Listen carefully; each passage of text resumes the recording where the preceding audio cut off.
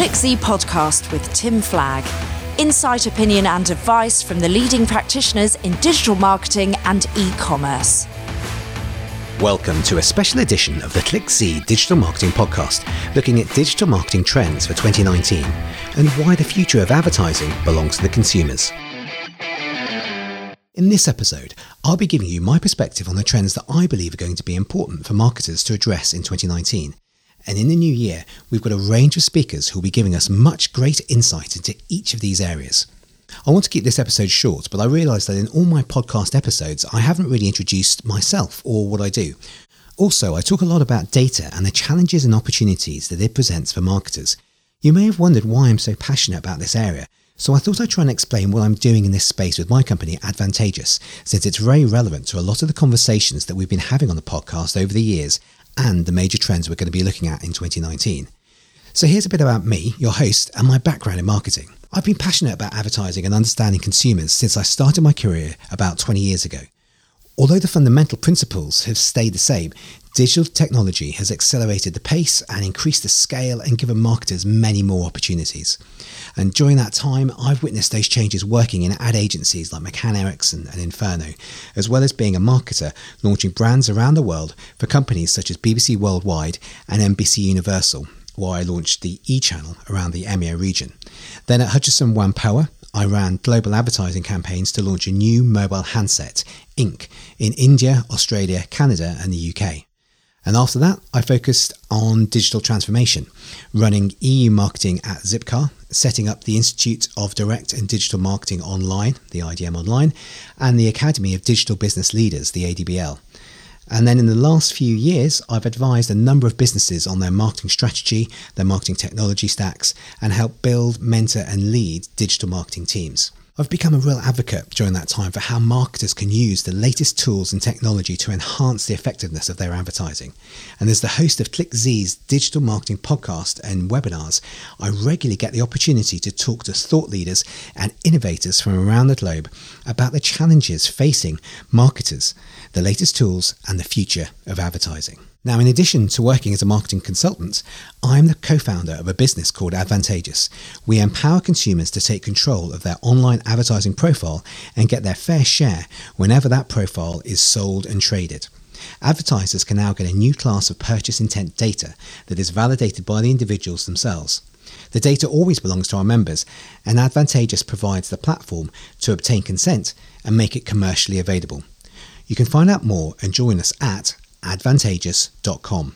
So that's enough about me. I wonder whether we could start off by giving some context and look at the two major trends that I think have affected marketing over the last couple of years. Technology has made marketing more accountable, but without delivering on the expectation that it will be more effective. I think the fundamental change is that we can now track and measure the effectiveness of advertising, often in real time. Marketers now have more data about their campaigns than they've ever had before, and they need to be able to make sense of this data. So now we have attribution tools, analytics tools, and A/B testing tools. Technology promised to make online advertising so much more effective, but it's still really inaccurate and inefficient. And as a senior marketer, I've spent a lot of my time and money trying to identify the most effective channels to reach target consumers and maximize return on investment. As an advertiser, I've been constantly frustrated by the inability to accurately identify consumer intent and the resulting inefficiency and wastage in online advertising. The typical click-through rate of a display ad is under 0.3%, and that means 99.7% of the advertising is effectively wasted. When you combine that with a recent analysis by The Guardian that 70% of all online media spend gets spent on ad tech middlemen, then you start to understand the scale of the problem. Yes, retargeting can improve effectiveness by 10x, according to Spiralytics, but it's created what I call the John Lewis Kettle effect, whereby a product that I was researching but have now bought still relentlessly follows me around the web. And it's no wonder that advertisers are increasingly looking for marketing channels that offer cost per sale or that offer more effective ways of targeting.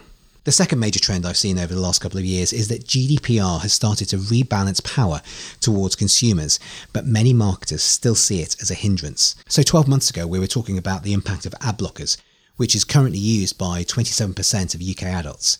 For me, they were the canary in the mine. indicating a more fundamental problem, that the value exchange at the centre of online advertising is no longer sustainable. Not only were audiences finding ads annoying and irrelevant, they were beginning to become conscious that their data has real value. And of course, since then, we've seen the GDPR come into effect in May 2018, which has given consumers legally enforceable rights to control their data. And the Cambridge Analytica case has raised the issue of data security and trust into a real public debate. So far, the main impact of GDPR has been on the databases that marketers are in charge of. Firstly, it's required marketers to audit all of the records that are in their database. Most marketing databases will be an amalgamation of databases collated from multiple sources over many years. Sometimes the source and the provenance has been lost or forgotten. GDPR has meant that marketers can only keep the data that they've obtained consent for, or where they have a legitimate interest. In most cases, making a new request for consent and removing data from unverified sources has meant a significant reduction in database size, sometimes 20%. Most marketers I've spoken to have focused on the positives. They know that the records they have in the databases now are high quality, who have actively chosen to engage with their brand by giving consent. And so it's about quality rather than quantity.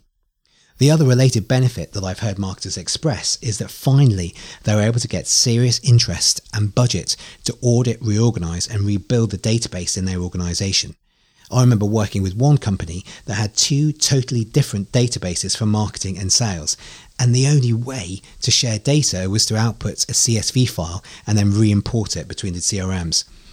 2 years ago, if you brought up the topic of database integration, it wouldn't be a priority for any board. But today, GDPR has empowered marketers to take charge of that challenge and to fix it. So it sometimes feels like marketers have been talking about nothing but GDPR in this last year. Do consumers really understand what GDPR is yet? At Advantageous, we've run a number of focus groups with young people in their early 20s, and although they've seen hundreds of consent requests, they're not that aware of the underlying changes in the law and its effect upon them. They see the permission pop-ups as friction and an annoyance when they're trying to get on with their lives. But people don't need to understand the regulation to appreciate and agree on the principles that it enshrines. For the younger generation, it seems obvious that they should own their own data and that this is a commodity that can be traded. They've grown up in a freemium world and they have an instinctive understanding of the value of their data profile without the reluctance of the older generations. The GDPR and the e-privacy regulation are there to protect consumers. Consumer protection has been playing catch-up these last 30 years as the internet has evolved, and this new regulation not only catches up with what consumers need, but it preempts the rights that consumers will need in the near future. Most consumers don't have that much of an incentive to exercise their rights right now, but when they have an incentive, then we will see wider use of those rights. But the GDP is about more than just data protection. It sets out to shift the balance of power back to the consumer. I've always seen it as a piece of legislation that reflects a growing trend, whilst also acting as an accelerant. When we started building Advantageous over 2 years ago, we identified this shift. Consumers are becoming aware of the value of their data, and they want control. The GDPR gives consumers sovereignty over their data at the point where the volume and the value of personal data is set to increase. So for me, those are the two major trends that have been affecting marketing over the last few years. Now let's look ahead. I've identified 4 key trends that I think will be transforming marketing in 2019. And over the next couple of months, I plan to interview a number of thought leaders and experts on these topics to get their insight, perspective, and case studies to help us really understand each of these trends. And I'd love to get your thoughts and feedback on these trends. So please do message me on Twitter at Tim4Change. That's at Tim4Change. So now let's look at the trends. Number 1, the full impact of legislation empowering consumers is ongoing and may kill the advertising cookie. Okay, so what's been happening since May 2018? We've seen most companies now really take on board the purpose of GDPR and ensure that they are GDPR compliant, which is great. It's really now brought about that balance, that shift that I mentioned before, that sort of trend that's been happening over the last couple of years. And consumers in particular are becoming really aware of the value of their data, not just because of Cambridge Analytica and because of Facebook and because of all of the hacks, but I think in the age of Airbnb, when people are used to being able to take control of their own assets and sell those assets, people are starting to recognize the value of their own data. And as we go on, we start to see big companies like Facebook and Google being held account now under GDPR by the Information Commissioner's Office, the ICO, and potentially being given very large fines if those cases are upheld. So it's quite a big change in the way in which the consumer now sees those parties being able to be held account. We're also seeing consent more and more. Pretty much any website you go to now will have a consent pop-up asking you for consent. And there's companies which are offering consent as a service. It's having a growing impact now, not just on businesses, but also on the consumer experience.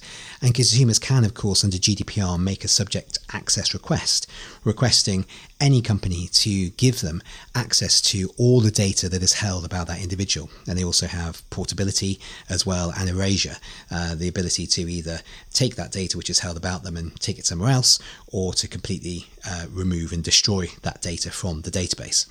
So there's all these new functions and processes which are required under GDPR. Now, ePrivacy. I know some of you will probably have heard of ePrivacy, but it's one of those things which I think as marketers we really need to understand a lot more about. And over the next couple of months, I'm going to be interviewing experts in this field to try and bring it to life and make it relevant to marketers. What I'm very conscious of is that with GDPR, there was a lot of talk about it, but right up until April, May of 2018, that's when marketers were really trying to become compliant and do a lot of their GDPR work. And I think the same thing might happen with ePrivacy. So maybe that's an opportunity for us now to get ahead of the ball and start planning what we're doing with ePrivacy. So what is it?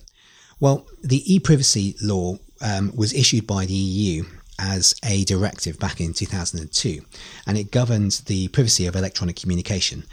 Now that we've got GDPR in place, which is a regulation, the ePrivacy directive is going to be updated into a regulation as well. So regulation is a law rather than just a piece of guidance. And this will take into effect what's happened with GDPR and the changes in technology and consumer behaviour. Obviously, 2002 is almost 2 decades away, and so much has happened in terms of consumer behaviour and technology. So in general, ePrivacy is going to seek to clarify and enforce the existing guidance to complement what's happening in the GDPR. And some of the specific changes which I wanted to highlight, although there's many, are the broadening and clarification of what constitutes electronic communication. This now includes services such as Facebook Messenger and WhatsApp, as well as traditional telecom providers. The previous Privacy and Electronic Communications Regulation, PECA, which was introduced in 2003, allowed marketing to business employees without their consent on an opt-out basis. And this is why list buying has been a popular channel for B2B marketers. However, under the new regulation, consent will be required for any B2B marketing. At the moment, marketers can communicate to customers via email and SMS to promote products that are similar to ones that customers bought previously. The privacy regulation specifies a time limit of 12 months for these communications. Users at the moment are being overloaded by cookie consents, and because of this, the ePrivacy regulation is suggesting that users should be able to turn off cookies at the browser level. In fact, any software, for example a mobile game, that allows electronic communication will have to give users the ability to consent. And should users not want to consent, there can be no negative impact on their web experience or their electronic experience.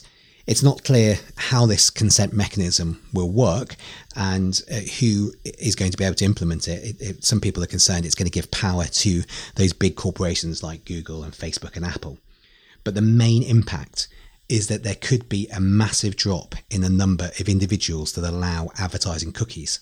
If you imagine how dependent the whole online advertising system is on those simple cookies which are dropped on computers, if those were effectively switched off overnight, it would have a devastating effect on the current online advertising model.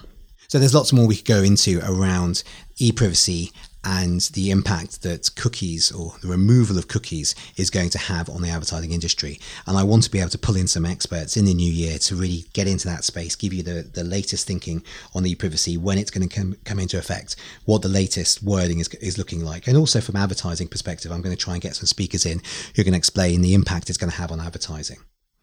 So what does this mean for the industry? I think there's definitely some big changes for online advertising, but also for you as someone who's a marketer who's spending money on advertising.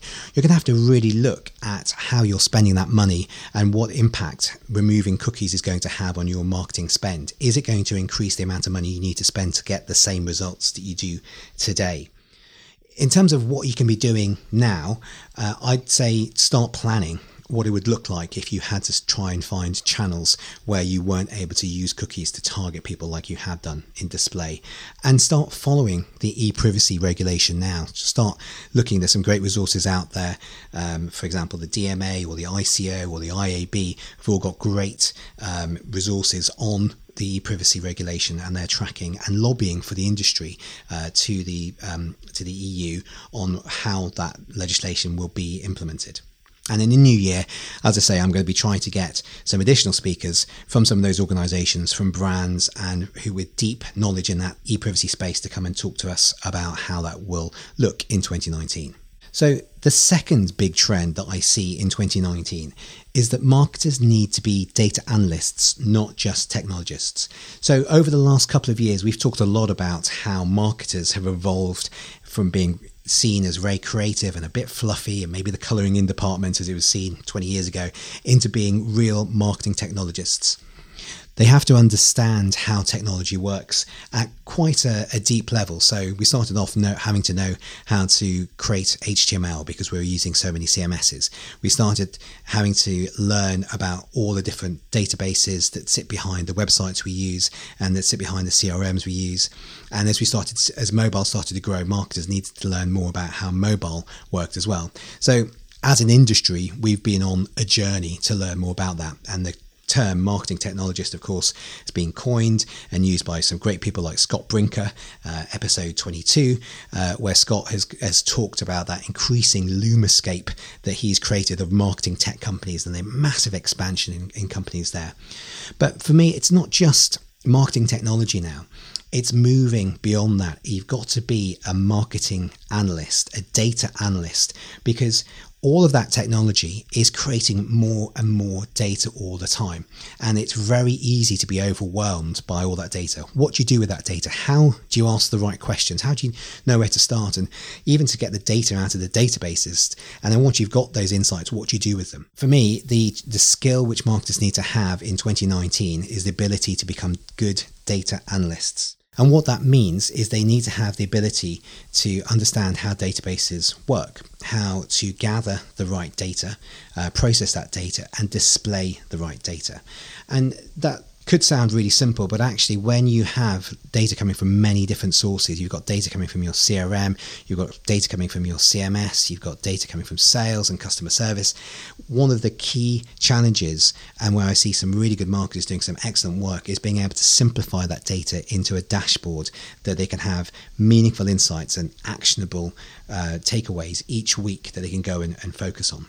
Now, part of that challenge, which is effectively, you could call it big data, is also how can we use machine learning? I'm hesitating to use AI as a phrase there, but it's more the machine learning. How can we pull that data set in through a machine learning process to really help get some signal out of the huge amount of noise? And it's something which I think marketers need to know more about, because we're increasingly going to be hit with large data sets. Now, there's a lot of sources of software out there which marketers can get now. And there's some big players out there like IBM with their Watson and Amazon, who are providing services where you can effectively lease a machine learning algorithm that you can then use to go through your big data sets and get some meaning out of them. So there are definitely options like that, but of course it comes back to knowing what are the questions you need to ask and having the right people in your team or the right set of skills yourself to be able to set up those processes. Now, marketers, particularly those of us who come from a direct background, have always quite liked statistical analysis, but I think even more so now an understanding of statistical analysis and the processes and how it works is really important if you're going to be asked to not only process that data, but then present that data. So when you get all these insights, then you need, as a marketer, one of our skills as marketers is often to be able to make something very complex very simple. But when it comes to data, not only do you need to do that, but you also need to articulate it in a way which is statistically significant, where the meaning you're deriving is robust enough to be able to be challenged.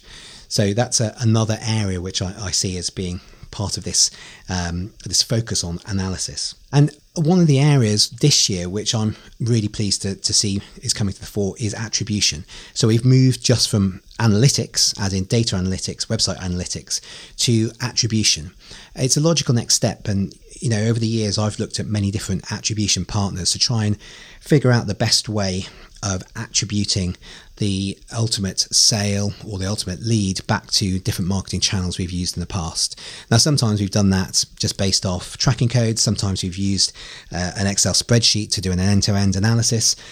Sometimes I've used pieces of software which have been either algorithmic attribution, so they've tried to predict and look for models within the data, or they've been rule-based attribution models where we've attributed a certain percentage to each of the different channels we've used.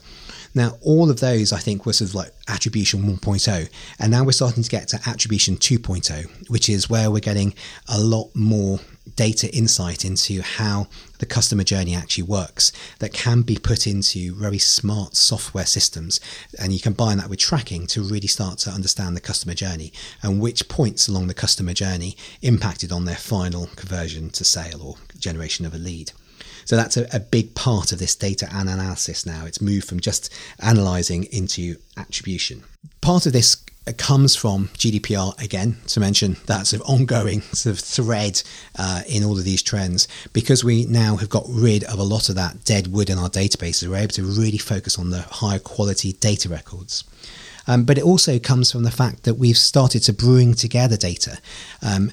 Prior to GDPR, when all the data in an organisation existed in different silos, it was very difficult to build that single view of the consumer.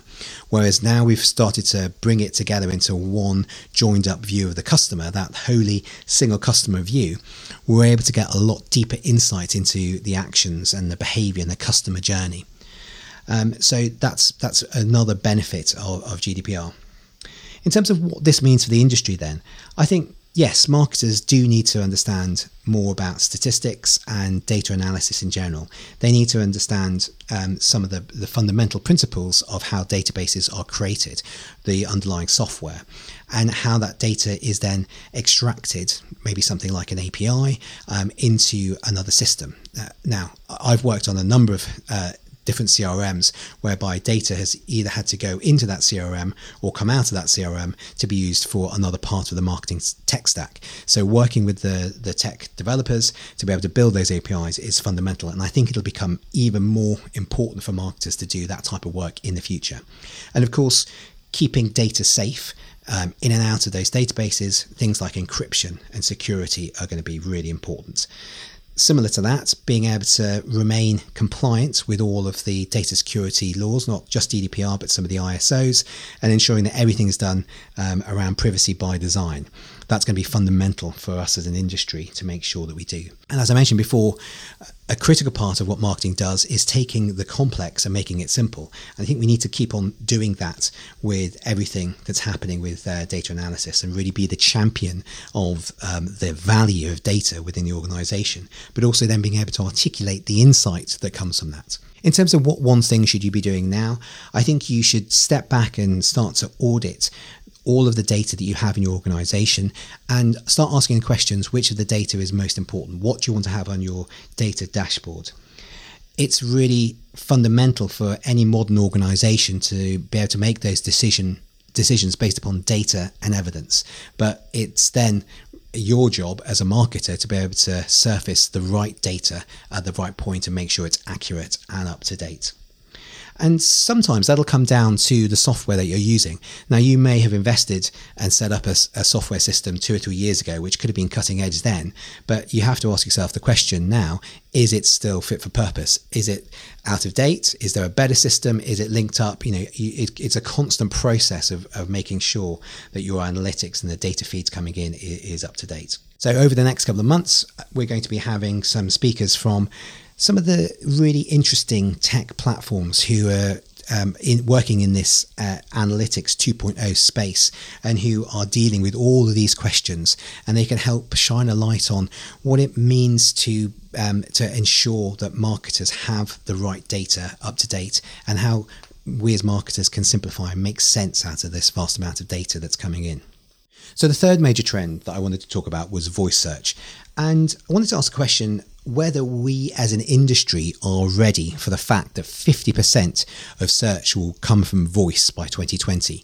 We recently ran a couple of webinars on this particular theme, and we had a massive response and loads of questions from the audience, because I think whilst a lot of people recognise that voice search is coming, not many people yet have figured out what they're going to do about it and what the strategy is. And I by no means have the answers here, but again, what I'm going to be doing over the next couple of months is trying to find those speakers and experts who do and get them on the podcast here to share some of their insights with you. So just to give you a really quick summary on why I think voice is going to be so important, the main thing, apart from that headline statistic about 50% of search will be from voice by 2020, is that it becomes really binary. When you speak to your phone or your home device using your voice and ask it a question, there's normally only going to be one answer that comes back. So as marketers, we're used to worrying about what position we have on that search engine result page, but now there's only going to be one result that comes back. So it doesn't matter if you're second, that's nothing. And that then puts a lot of pressure on figuring out, well, how can we optimize for that position number one? We have to understand a lot more about the need state of those consumers. What are they actually asking in the question? What kind of phrases are they using? We have to, as marketers, become a bit more like psychologists, I suppose, and do the research based on the data we're getting about what they're actually searching for. And there's going to be a lot more focus on local. A lot of the phrases near me or around here, those are going to be the things which we're going to see more with voice search. And it's going to be something which is going to really require us to expand the list of keywords that we're using in order to optimize for voice search, expanding from keywords to key phrases that are more like natural language rather than the slightly stilted keywords that we're probably used to seeing in search at the moment. There will also be a massive impact on content creation and the distribution of that content as well. And we need to start thinking about how we can optimize the content that we currently have or create new types of content which are better suited to voice. So, for example, if someone's asking a device for recommendations, if you can provide a really small, helpful piece of information that the voice assistant can speak back to the person who has raised that query, that's going to be a lot more useful than if you've got a PDF or a white paper that they have to fill in a form with, etc. So it's really going to force us to rethink some of our content strategy, particularly in that B2C space. And there's some brands who are really getting it right, and I'd like to bring on in the new year some brands there to share how they're already using voice search and really using it effectively. And then also look at the tools which are popping up already that will help us with that. In terms of the industry, I think we need to find some really good case studies. There's people who are pioneering at the moment, but when we find those case studies, we need to share them, we need to learn from them. And then in terms of what one thing should you guys be looking at to do now? My advice would be really understand voice as a consumer. I'm sure a lot of you will be getting voice devices in your Christmas stockings. Of course, you already have them on your mobile phones. Just start using that as your default way of asking questions rather than going to Google and typing it in. It's actually a lot easier when you start doing it.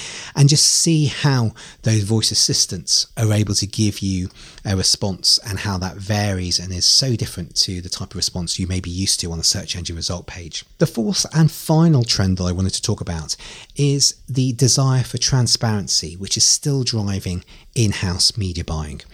There've been a number of different topics on in-housing and the challenges that agencies are facing as brands are really doing this. For me, it comes down to transparency. The reason that any brand or advertiser is wanting to bring some of their media buying in-house is because there is a problem with transparency. So I know when I was heading up a marketing team and I looked at the media agency and I saw how much they were taking as a fee, and I saw the reports I was getting back showing how all the media was being spent, which were very patchy, very out of date and very top line. And I saw the amount of service I was getting from them in terms of account management. And it just didn't make sense to me, because I was spending a lot of money on these fees, getting back pretty patchy reports and not having somebody around 24/7. By bringing that in-house, I got the benefit of having a dedicated person in my team running search or running display buying, who I was then able to get all of their time focused on optimizing, trying new ideas, iterating, working really closely with the other teams, not just in marketing, but throughout the entire organization, to really come up with new ideas and constantly test those, and then get from the data we got ideas for the next round to constantly test. And we increased quite significantly all of the conversion rates just because we were able to be focused on that test and iterate process. So I can see that transparency is still a key factor for many brands when they consider bringing something in-house. But it's also that skill now. The industry, if you look at search and even display, it's matured to such a level now that you can bring that function and that skill in-house to your marketing team, and everybody benefits from it now. Everyone is able to learn from what they're doing, and it's fascinating for a lot of people, particularly the creatives, to be able to sit down next to someone who's buying media or focusing on the paid search terms, and really learn how digital marketing works. So if you're talking about trying to transform your digital marketing team, having those very skilled individuals, a paid search specialist or a display media buying specialist in your team, that can add a lot of value and a lot of insight to the rest of the team as well. So that for me is all based around transparency, and it means that there's a big challenge for agencies at the moment who are struggling to keep up with that, as they're seeing more and more of their brands trying to bring stuff in-house. I mean, we've already seen it quite a lot with content already in social media. They're already quite in-house, but now it's really getting into that media buying space as well. But the critical area of growth, I think, in 2019 is going to be around auditing the effectiveness of that in-house media buying. So it's one thing to bring all of that media buying in-house. The biggest challenge I found when we'd set it up and got it running, we had media buying for paid search and media buying for display, was suddenly we had this wall of data coming in, and we didn't have any way of being able to process that data and then analyze that data for meaning, back to the point we were talking about before. And I think that's a big challenge for a number of brands who do this in-housing, is what do they do with the data, and what are the secondary problems that having those in-house resources, what do they cause? And so we're seeing now the development of things like hybrid models between agencies and brands, where it's sort of like an agency who's embedded within the organization, gives us the flexibility to be able to pull in other resources as well. But also those brands need to know that through this process there is some sort of audit, there's some sort of accountability, that the money is being spent well and is actually achieving some sort of ROI. Lastly, there's the consideration around data protection as well. So GDPR is one of those threads that's through all of these trends, but as GDPR has made it so paramount that brands are they understand where data on their customers is held and they protect that data, it becomes the logical step for them to want to hold that data within the four walls of their offices, rather than allowing that data to go out to agencies. So it's become a sort of a sub-trend almost, that brands have wanted to control that and keep it internally. And there's also related concerns around things like brand safety as well. Just making sure that if it's done in-house, you can at least have, in theory, more control over how that media is bought. It just takes one level of vulnerability or sort of doubt out of the media buying process. In theory, it should mean that the media is bought in a way which is safer. Although, of course, in practice, that doesn't always happen. So what does that mean for the industry? Well, agencies need to provide more transparency. And I think they need to be more innovative and more agile to be able to foresee some of those challenges from the brands, their clients, and be able to offer them the services, but do it in a smart way where they recognize that actually what they can offer the clients is that flexibility, those resources when they need them, and that skill and experience. And whilst there are lots of benefits from a transparency perspective, there are also some downsides to bringing media buying in-house as well. It's not as simple as it looks unless you've got massively deep pockets and you're a massive brand. So it's figuring out for what sized brand does it make sense to bring that media buying in-house. And in terms of what's the one thing which I'd recommend you should be doing now, I think look at your advertising supply chain now, your media buying supply chain now. Understand where the media dollars, pounds that you're spending is going, and can you have some accountability for that entire supply chain, right from where you spend it with either a media agency or a buyer, right through to all the middlemen, all the software, the licenses, right through to how much is actually spent on inventory, and do an evaluation of what it would cost you to do that internally in housing that if you were to do it yourself. That will often show you some cost efficiencies, but it will also show you where there's a lack of transparency. And maybe if you're prodding a certain part of that supply chain, asking for answers and data, people might not want to give you that data, which might in itself be a signal that there's something wrong with that particular part of the supply chain. So over the next couple of months, we're going to be having some speakers who are going to be looking at precisely those problems, how to make sure that you're getting the most effective ROI from the advertising spend, how you're able to do that audit of both paid search and display to make sure your money is being spent correctly, and what are the suppliers, the people who are actually used to supply, say, their DSPs, demand-side platforms, to ad agencies. They're now often supplying them directly to the brands, either for in-housing or for other uses. So we're hearing from them as well as to how they're seeing that market change. And similarly, other technology vendors who have seen those changes. So there's going to be a lot we're going to be looking at.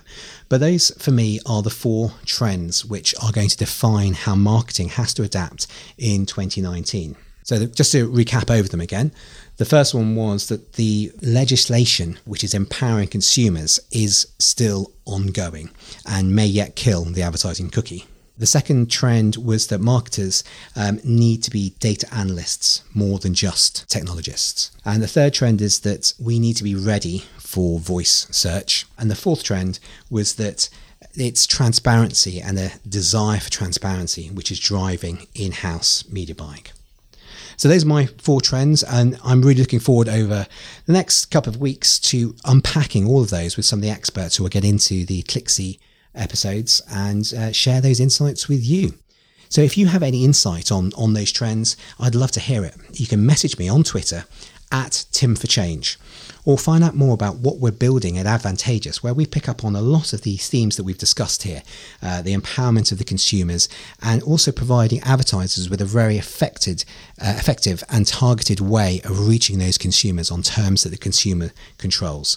You can sign up for the open beta at www.advantageous.com/dashboard. That's advantageous.com/dashboard. So until the next episode in the new year, bye for now, happy holidays and happy new year. Find more episodes at clickz.com/podcasts or follow me on Twitter @TimForChange. We'll be talking to more of our experts over the next few weeks. Until then, keep up to date with ClickZ and don't forget to review us on iTunes and Stitcher. ClickZ, the original digital business intelligence company, founded in 1997, providing best practice advice, trends and insight from leading analysts and practitioners to a global community of more than 300,000 digital marketing and e-commerce professionals. Thank you for listening, and bye for now.